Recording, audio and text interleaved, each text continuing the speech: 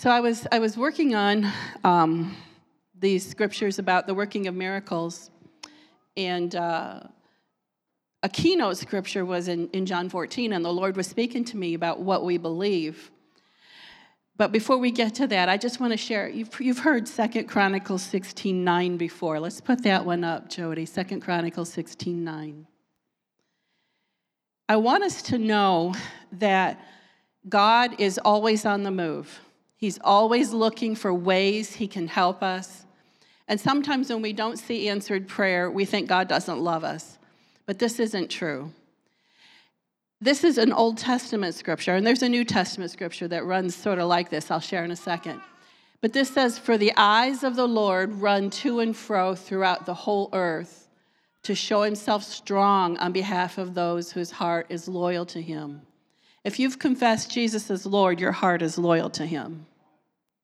And God is looking throughout the whole earth for people whose faith is rising up so he can do mighty works and miracles and show himself to them.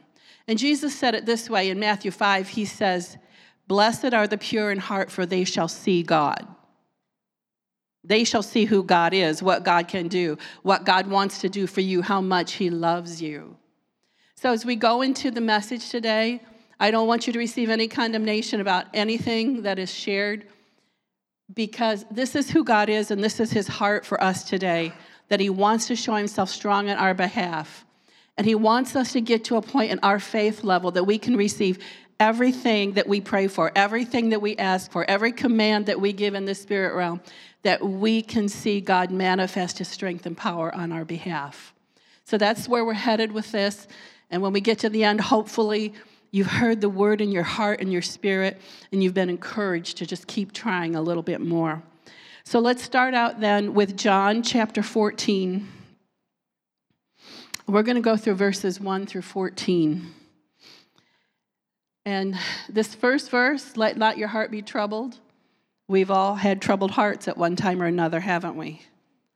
And so Jesus is speaking to us in this passage, and he says, "Let not your heart be troubled. You believe in God, believe also in me. In my Father's house are many mansions. If it were not so, I would have told you. I go to prepare a place for you. And if I go and prepare a place for you, I will come again and receive you to myself, that where I am, there you may be also. And where I go, you know, and the way you know." Okay, so now for a second here, we're going to see something that we probably don't talk about very often. Thomas is about to speak, and we've somehow in the church traditionally called him Doubting Thomas, right? But Philip also has some doubts here too. Thomas said to him, "Lord, we don't know where you're going. How can we know the way?" Jesus said to him, "I am the way, the truth, and the life. No one comes to the Father except through me. If you had known me, you would have known my Father also. And from now on, you know him and have seen him." So now Philip pipes up. Philip said to him, "Lord, show us the Father, and it's sufficient for us." Jesus said to him, "Have I been with you so long, and yet you have not known me, Philip? He who has seen me has seen the Father. So how can you say, 'Show us the Father'? Do you not believe?" And this is the key part. The Holy Spirit was speaking to me these next couple verses. "Do you not believe that I am in the Father, and the Father in me? The words that I speak to you, I do not speak on my own authority, but the Father who dwells in me does the works. Believe me that I am in the Father, and the Father in me, or else believe me for the sakes of the work themselves. Most assuredly, I say to you, he who believes in me, the works that I do, he will do also. And greater works than these he will do, because I go to my Father. And whatever you ask in my name, that I will do, that the Father may be glorified in the Son. If you ask anything in my name, I will do it. Now, most of us, we've read these scriptures, but when we go back up to verse 12 and Jesus says, the works that I do, greater works than this, you will do. How are we on that one? We're sort of like, maybe not. Greater works than what I've been doing, you can do. Now, did Jesus just lie to us? Come on, did he just lie to us? Tell me no. He did not lie to us. His word is always truth. So that says there remains for us an opportunity to grow, an opportunity to express our trust in him, an opportunity to believe that the Holy Spirit, the Father who lives in him, that same Holy Spirit lives in us. So if Jesus said, the Father in me is doing the works and the miracles, what should we say? It's the Father in me through the Holy Spirit that's going to do the works and the miracles. Jesus did not tell us something that we were not able to do. In fact, if you read Mark 16, he says, and these signs shall follow those that believe in me.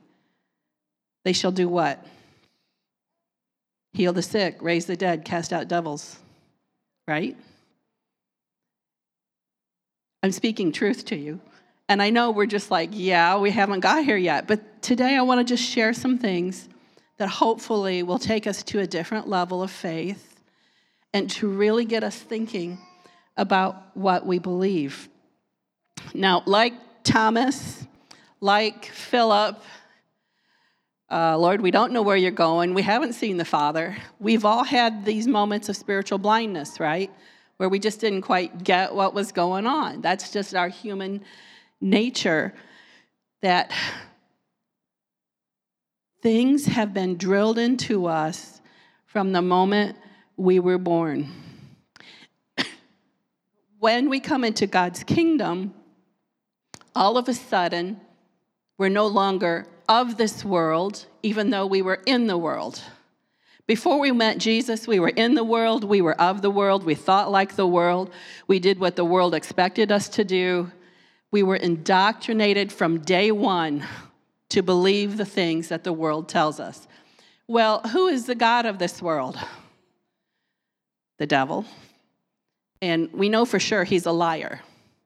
So most of what we found to be, quote, truth, unquote, in the world was probably a lie. So when we come into the kingdom of God, we've got all these things to unlearn. We have to renew our minds. We have to start to think like God in order to do the things that God would want us to do.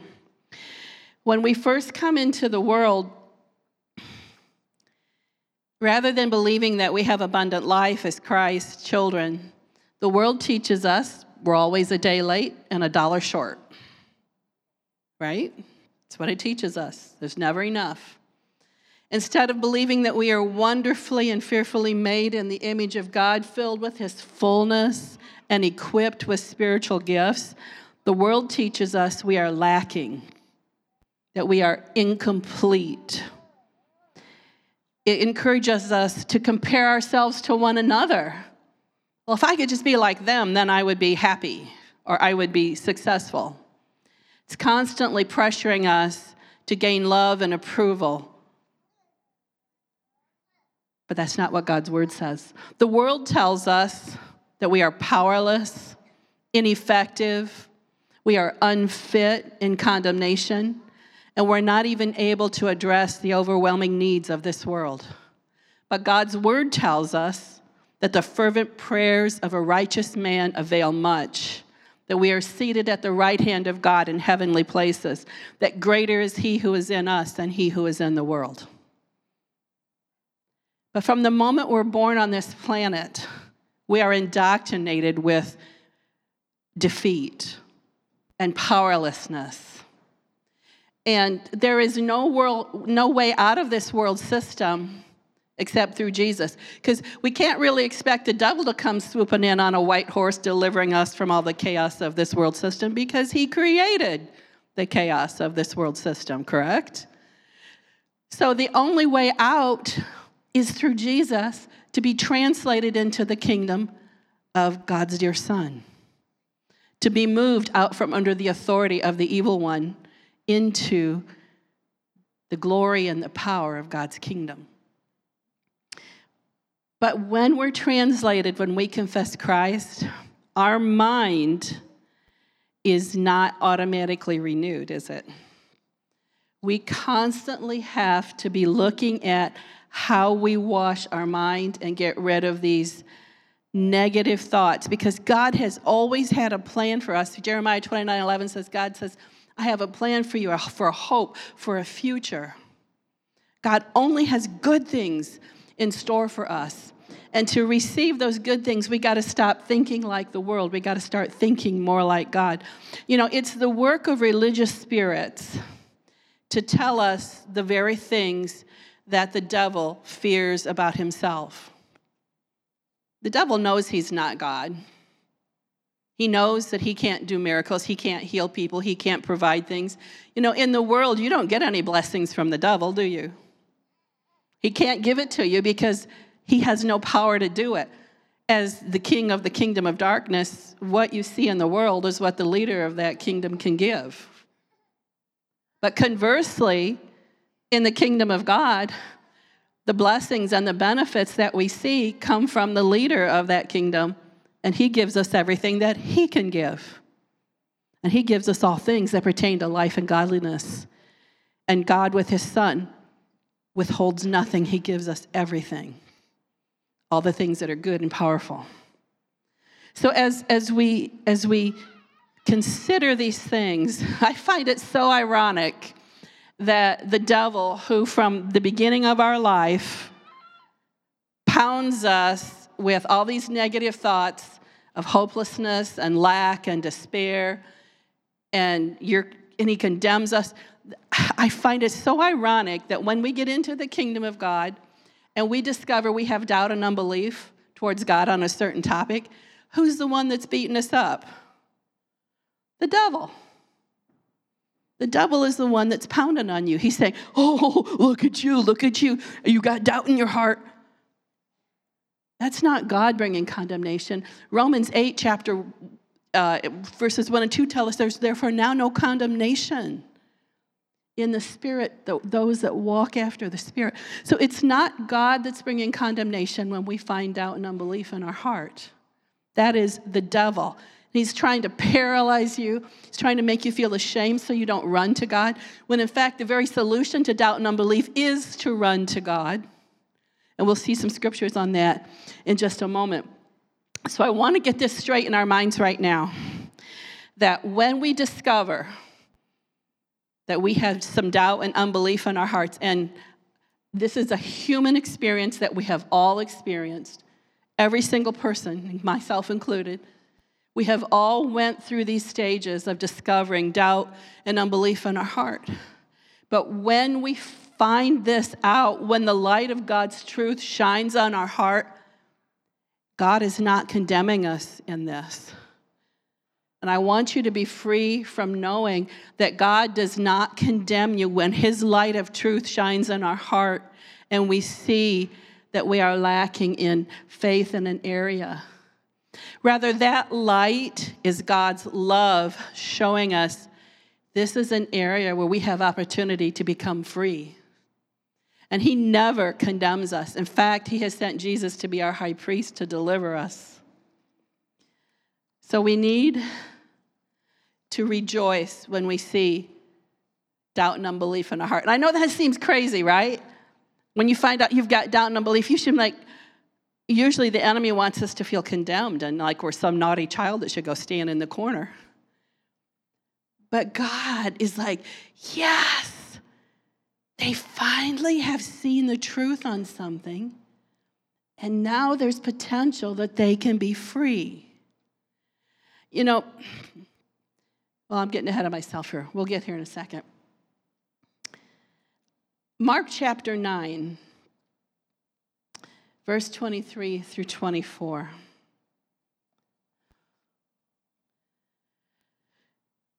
This is part of a story of a father who had a son who was demon-possessed.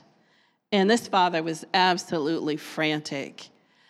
And he came to Jesus and he begged him. And he said, Jesus, if you can do anything at all to help my son, please do something. Free my son. His heart was so desperate to see his child set free.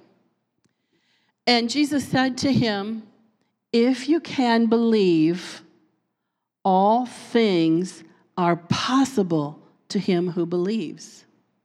Immediately the father of the child cried out and said with tears, Lord, I believe, help my unbelief. Now that word help doesn't mean make my unbelief stronger. It actually means deliver me. It actually means to take it away. And like this father, we can do the same thing. When we find that we are in a situation where we desperately need help and we need Jesus to move on our behalf, we can be like this man and say, help my unbelief, take it away, remove it. We can cry out just like this father that wanted so much to see Jesus move. And as I was dwelling on this, I thought, doesn't it make sense that the one who creates miracles is the same one that helps you believe in miracles? Doesn't that make sense? That the same one who creates miracles is the same one to help you believe in the miracles? That's how much God loves us. That's how much he wants to help us and bless us. We are the ones who initiate this change. The Father says, Lord, help my unbelief. So we're the ones, when we find out that we're in a situation where unbelief is revealed, we are the ones who change the course of our thinking. We are the ones that say, Lord, I want to believe your word. Help me to change the unbelief into belief. And so we're talking about what's in our minds. So I want us to look at 2 Corinthians chapter 10, verses 3 through 6. And you've heard us talk about this scripture maybe before. For though we walk in the flesh, we do not war according to the flesh. For the weapons of our warfare are not carnal, but they're mighty in God for pulling down strongholds, casting down arguments and every high thing that exalts itself against the knowledge of God, bringing every thought into captivity to the obedience of Christ, and being ready to punish all disobedience when your obedience is fulfilled. When I think about the word stronghold, I get a mental picture, and I don't know about you, but I think of this mighty fortress up high on a rock. That's sort of what I think about when I think about the word stronghold. That it's a place where soldiers would run into to be safe, to defend their lives against the enemy.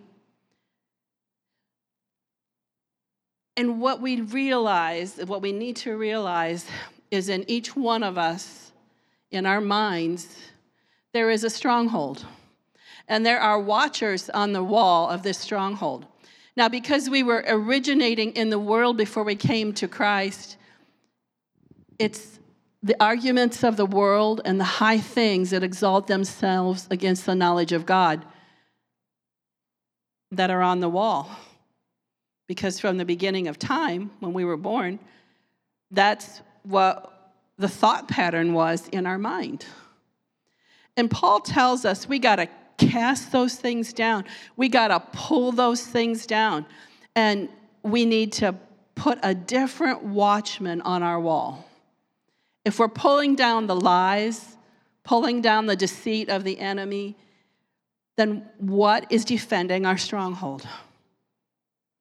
We need to put God's word in there. That's what we need to replace. The watchers on the wall need to become God's word, defending the stronghold of our mind and of our life. And so when Paul says pull down strongholds that are arguments and high things that exalt themselves against the knowledge of God. Bring your thoughts into captivity. You know what handcuffs are, right? When the police go after the bad guys, what do? They arrest them. They say, nope, you're not running around anymore. You have no freedom to run the planet. You're going in jail. And that's what we got to do with some of these thoughts. These thoughts that say, God doesn't love you. You're not going to make it through the week. You aren't going to get the money you need to repair your car. Your kid's going to be sick for 2 weeks out of school. When those thoughts come at us, those aren't God's thoughts, are they? We need to arrest them. Slap them in handcuffs, pull them down, and say, no more. You're not watching on my wall. God's word is going to watch on my wall. God's word is going to be the stronghold that defends my life, that defends my family. We have to change how we think. We have to take responsibility for the thoughts that are running wild through our hearts and through our minds. Now,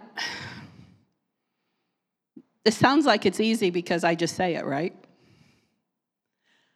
But it's not, because oftentimes fear accompanies some of these things. True fear that comes at us. But the Bible tells us that perfect love will cast out fear. And so what we need to really, really know is how deep God loves us, how wide his love is, how never-ending his love is. You never have to be afraid because God loves you and he sent Jesus. If you've trusted on Jesus, you are in the center of God's love. You have nothing to be afraid of.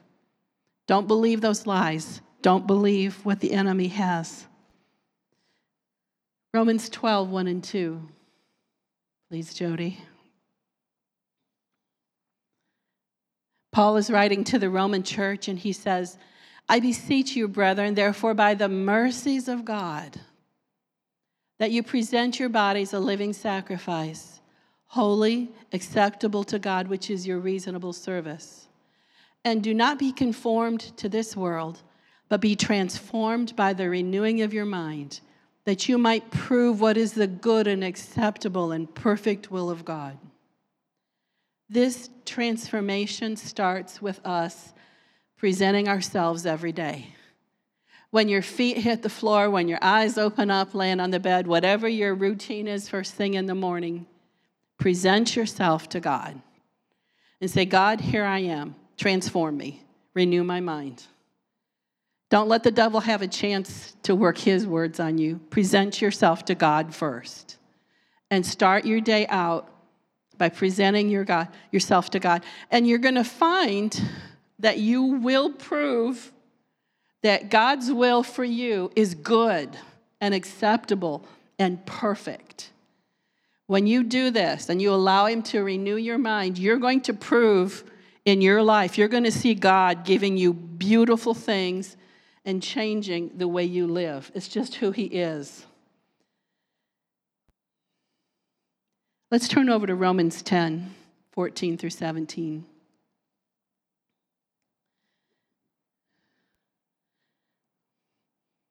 How then shall they call on him in whom they have not believed?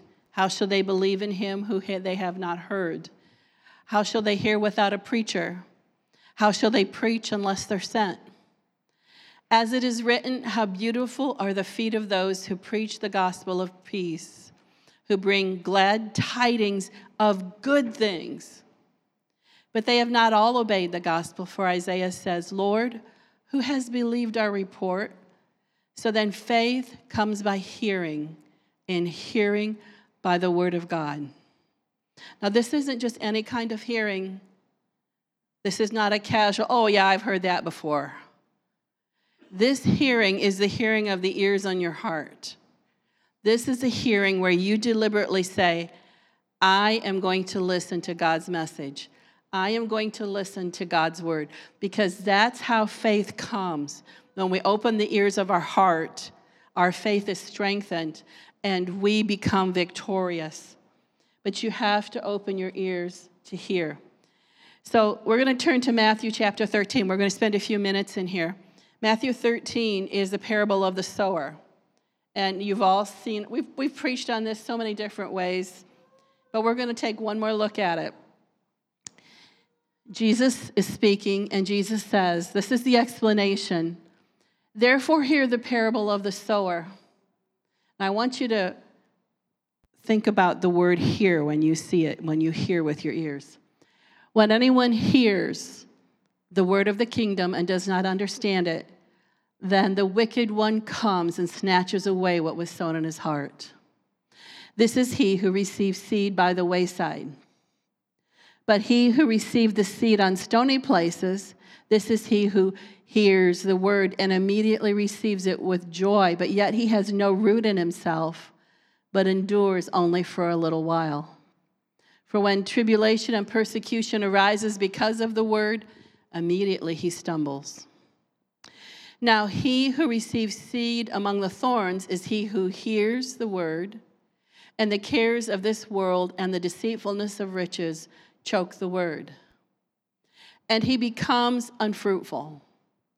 But he who received the seed on the good ground is he who hears the word and understands it, who indeed bears fruit and produces, some 100-fold, some 60, some 30. When we see the beginning of the parable, the heart does not understand it. At the end of this parable, the heart has full understanding. What we see here is a parable not about the condition of the heart, but about how the heart hears. We start out with doubt, and then we go into unbelief, and then we go into hope, and then we go into full faith. We start out in doubt. This is where this person has decided when they heard the word, they've already judged it. They've already said, that's not true. The word of the world has become so mighty of a stronghold in them that it's really hard for the word of God to get in there. Not impossible, but hard. And then there's the person who received the word on stony places. This is the place of unbelief, where you haven't just outright rejected God, but you're not sure what you believe. You're sort of like, well, maybe, I guess it's possible God could do that for me. You don't fully believe, but you're not in complete doubt where God doesn't even exist or doesn't care for you. And then we get into the heart who receives seed among thorns. This is the heart that has hope. They hear the word. They're trying to grow fruit. They're trying really hard to grow fruit.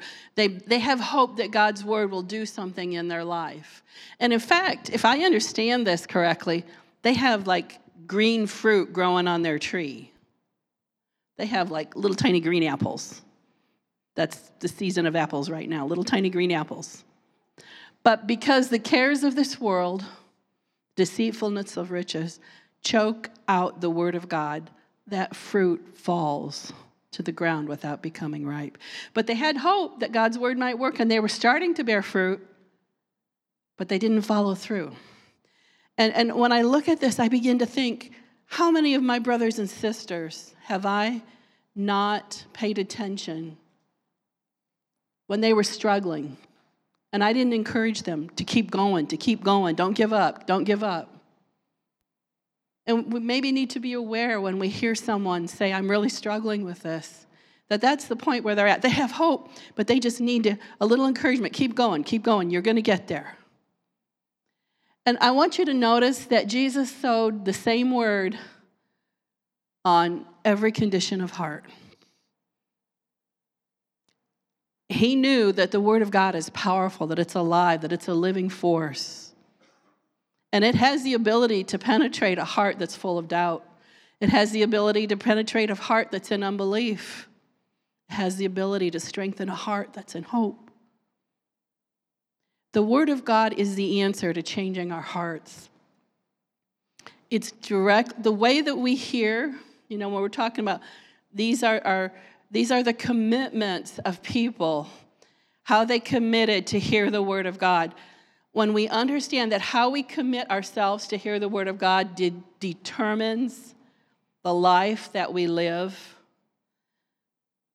we need to come sometime to a point of no return, a decision that says, no matter what, I am all in with God.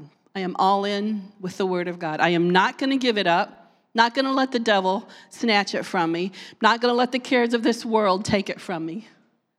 We have to come to a point of no return when we're like, I'm all in. I'm all in. My life is going to change because I am all in. The word of God is alive and powerful. It's going to change who I am. It's going to change the condition of my life. It's changed my destiny. I'm going to heaven. My name is written in the Lamb's Book of Life. You have to get to this point of no return where we say, I'm all in. I'm all in. And so we go from doubt and unbelief to hope. And we go from hope to complete faith. We don't want to draw back from God. When we draw back from God, He can't help us. We don't want to say, well, I gave that a try. When we have unbelief, there's a gap between us and God. And He can't get to us as much as He wants to run to us. You know, we talk about the prodigal son and how the father was watching for the prodigal son to return. How much more is our Father watching us who play at His feet? But when we have unbelief, and if we fall down and get a boo-boo, He can't run to us because we don't believe He wants to. He wants to run to us. He wants to embrace us and love us and deliver us and cherish us. We don't want to let unbelief separate us. Let's turn over to Hebrews 4, 1 through 16. Paul was writing to the Hebrew church about doubt and unbelief and what to do when we find ourselves in this place. He says, therefore, since a promise remains of entering into His rest, let us fear lest any of you seem to have come short of it. For indeed the gospel was preached to us as well as to them, but the word which they heard did not profit them, not being mixed with faith in those who heard it. For we who have believed do enter that rest, as He said, so I swore in my wrath, they shall not enter my rest, although the works were finished from the foundation of the world. For He has spoken in a certain place of the seventh day in this way, and God rested on the seventh day from all His works. And again in this place, they shall not enter my rest, since therefore it remains that some must enter it. Those to whom it was first preached did not enter because of disobedience. Let's go on to the next verse.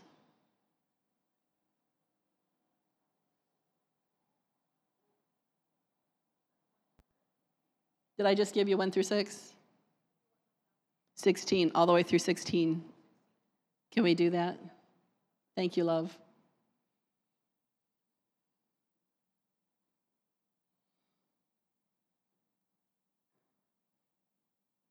I think I missed a 1 when I typed out the list.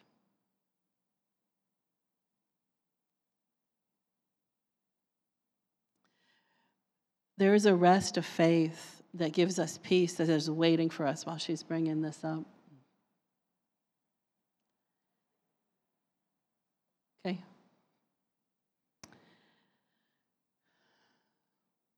Again, He designates a certain day, saying in David, today, after such a long time, as it has been said, today, if you will hear His voice, do not harden your hearts.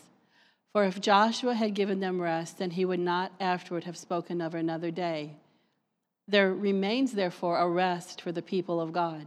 For he who has entered into His rest has himself also ceased from his works, as God did from His. Let us therefore be diligent to enter that rest, lest anyone fall according to the same example of disobedience.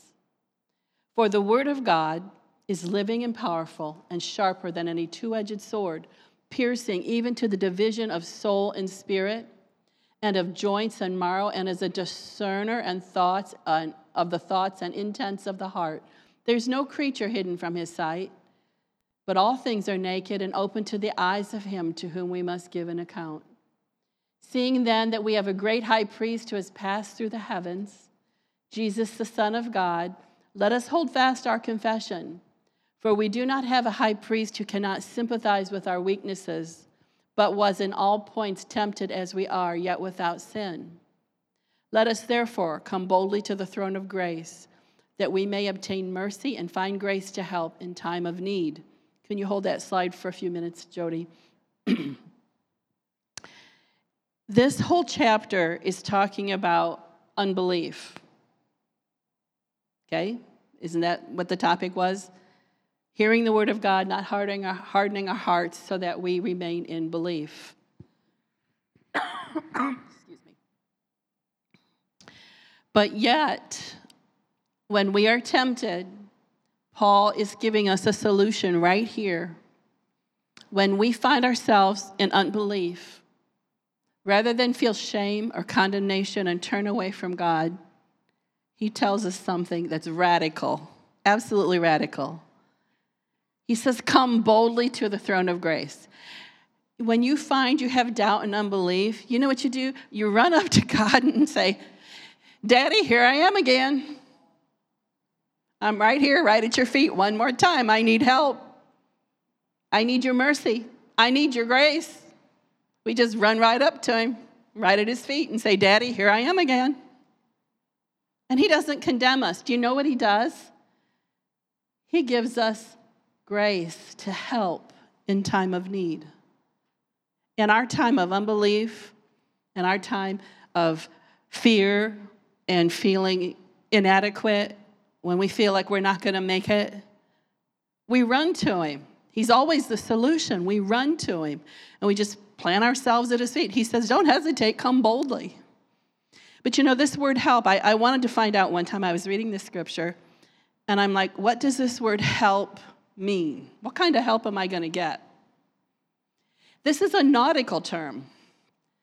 Paul was used to being around seafaring vessels and ports, and this word help is actually the Greek word for frapping.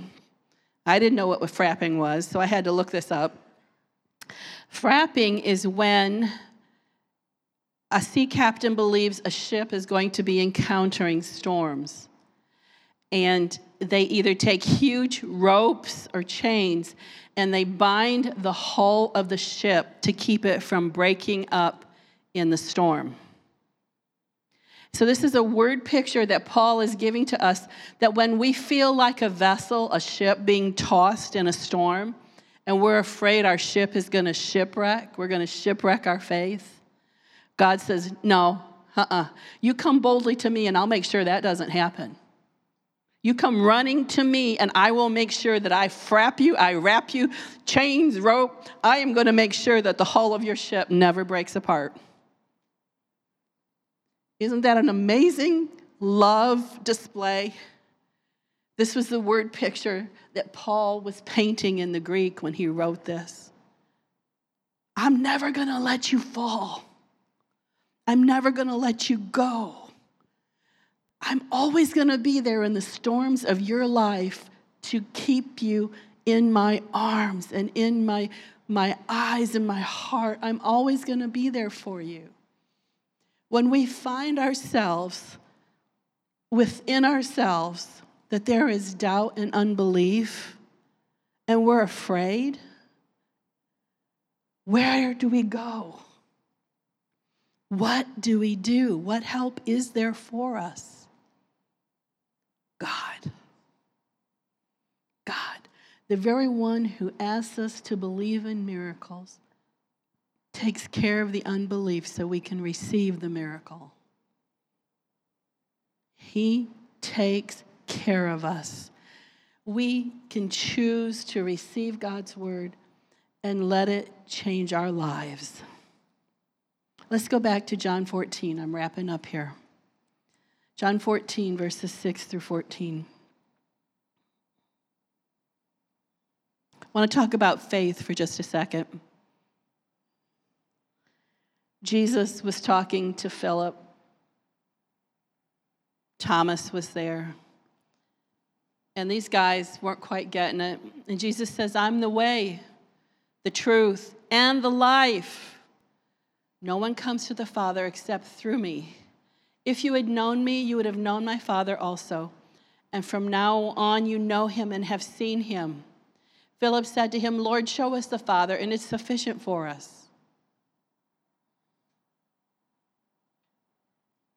Is that all I gave you, Jody? It's okay. Jesus said to him, have I been with you so long, and yet you've not known me, Philip? He who has seen me has seen the Father. So how can you say, show us the Father? Don't you believe that I'm in the Father and the Father in me? The words that I speak to you, I do not speak on my own authority, but the Father who dwells in me does the works. Believe me that I'm in the Father and the Father in me, or else believe me for the sake of the works themselves. Most assuredly, I say to you, he who believes in me, the works that I do, he will do also. And greater works than these he will do, because I go to my Father. And, see, he didn't stop here. Whatever you ask in my name, that I might do. Is that what it says? It says that I will do, that the Father may be glorified in the Son. If you ask, well, let's qualify that. No, he didn't qualify what we ask for. Anything in my name, I will do it. You know, God is giving you a blank check. He trusts you that much that you're not going to do something that's going to violate the kingdom of heaven. He said, if you ask anything in my name, I will do it. I will do it. That's what Jesus said. I'm not making this up. I'm just preaching truth to you. Let's look over at Luke 17, please.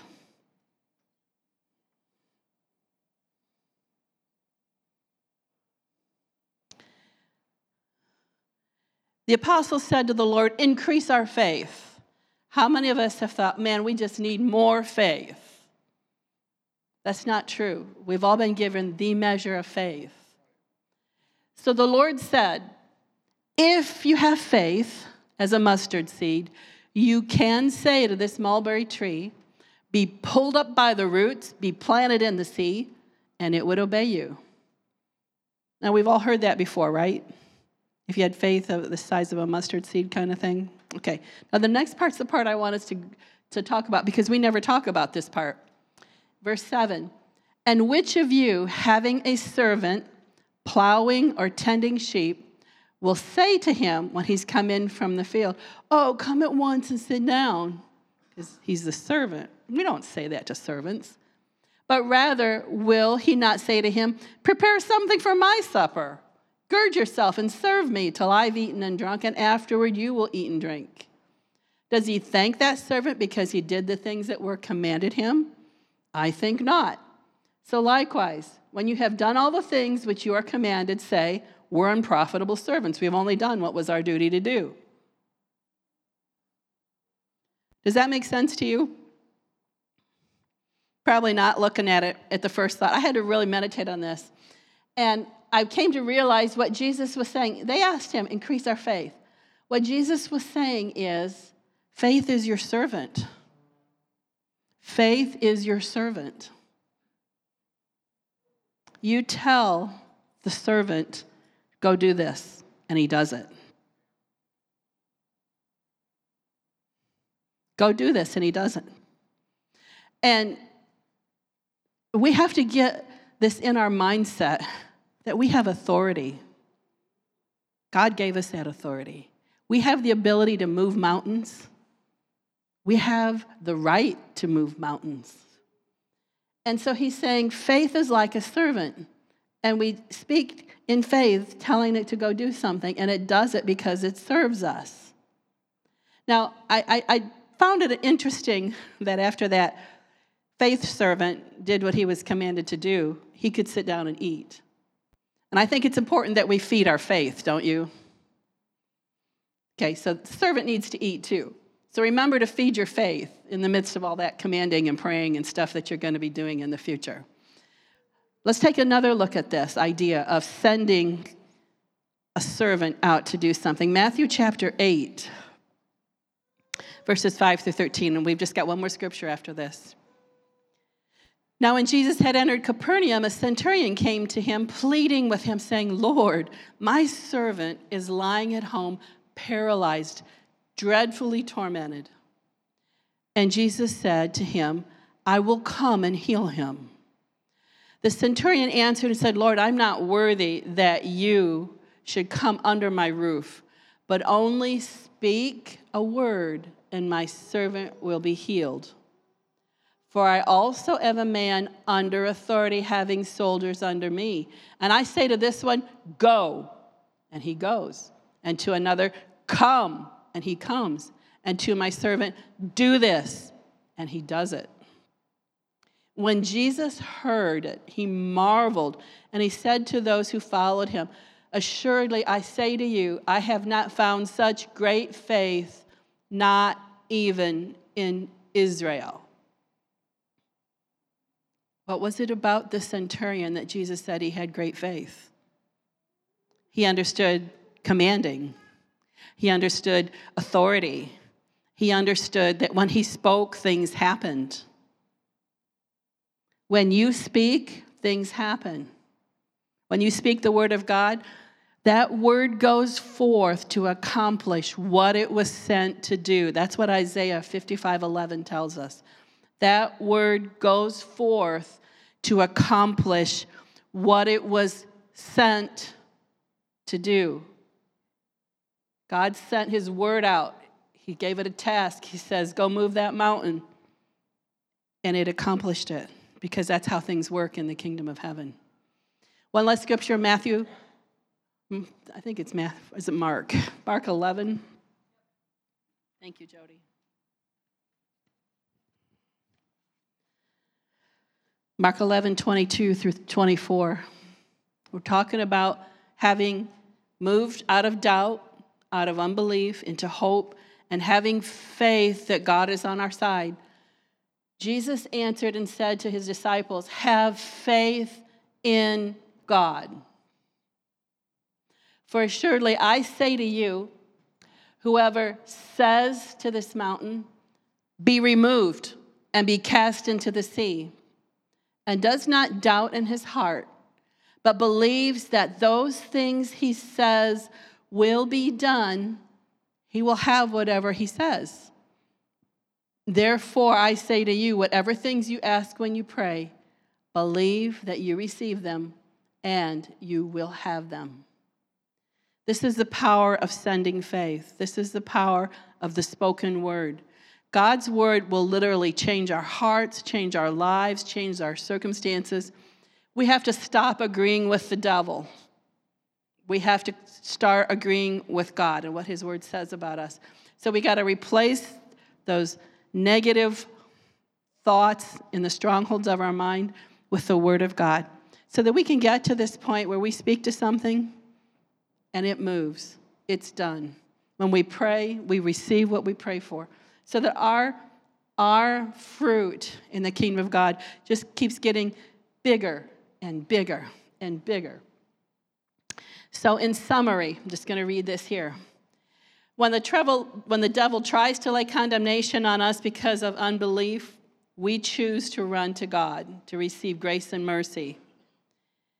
When we understand the need to have our hearts move into a higher realm of operating in faith, we don't condemn ourselves. We find comfort and strength and hope in God's word, revealing all he's done to help us. When we desire to move in the gifts of the Spirit and work the miracles of greater things that Jesus spoke about, we choose to believe that it's the Father living inside of us that will do the greater works. When we are faced with a mountain, we place our faith in God's ability and willingness to move the mountain at our command. Greater is he who's in us than he who's in the world. When our heart reveals we need more understanding of God's word, we commit our heart to pressing in, to hearing the word. We ask the Holy Spirit to give us revelation. We make the decision that we're all in. We're all in. Point of no return. We're going after God's word. It's going to be the foundation of our very lives. And Jesus told this parable about a house built on the sand and a house built on a firm foundation. And he said, it's his word that's the firm foundation, that we will not be shaken when we build our lives on the word. He promises us that. So can I have the worship team come back up? And I want to confess, Isaac's been confessing over you, over us, the word of God. So if you'd stand, I just want to confess this word over you, and we'll be dismissed then. So, Father, I thank you by the power of your word. I declare over our Rock family that we no longer receive condemnation from the devil, but rather we run to God to hear his voice speaking grace and mercy over us. I declare that our Rock family is moving higher into a higher level of operating in their faith. I declare that the Rock family has spiritual ears to hear you speak to their hearts. I declare that we hear the voice of the Holy Spirit moving in our midst to release his gifts on our behalf. I declare that the Holy Spirit strengthens us, teaches us, tells us things to come. I declare the Holy Spirit comforts us, brings God's word to our remembrance, and releases miracle-working power of God through us. I declare that when we speak to the mountains move because God moves them for us. I declare in every difficulty, we learn to run to God for help, believing he hears our prayers and he grants us all things that pertain to life and godliness. Next week, I'm going to follow up with about a half-hour message on the working of miracles. But I want to leave the second half hour to hearing your testimonies of the miracles that God's done in your life. So if you have something to share, try to get it down to about 3 minutes or so. But I want to get on tape how God has been moving throughout our lives in this body so that we can glorify him and share what he has done for us. God bless you. Have a great week.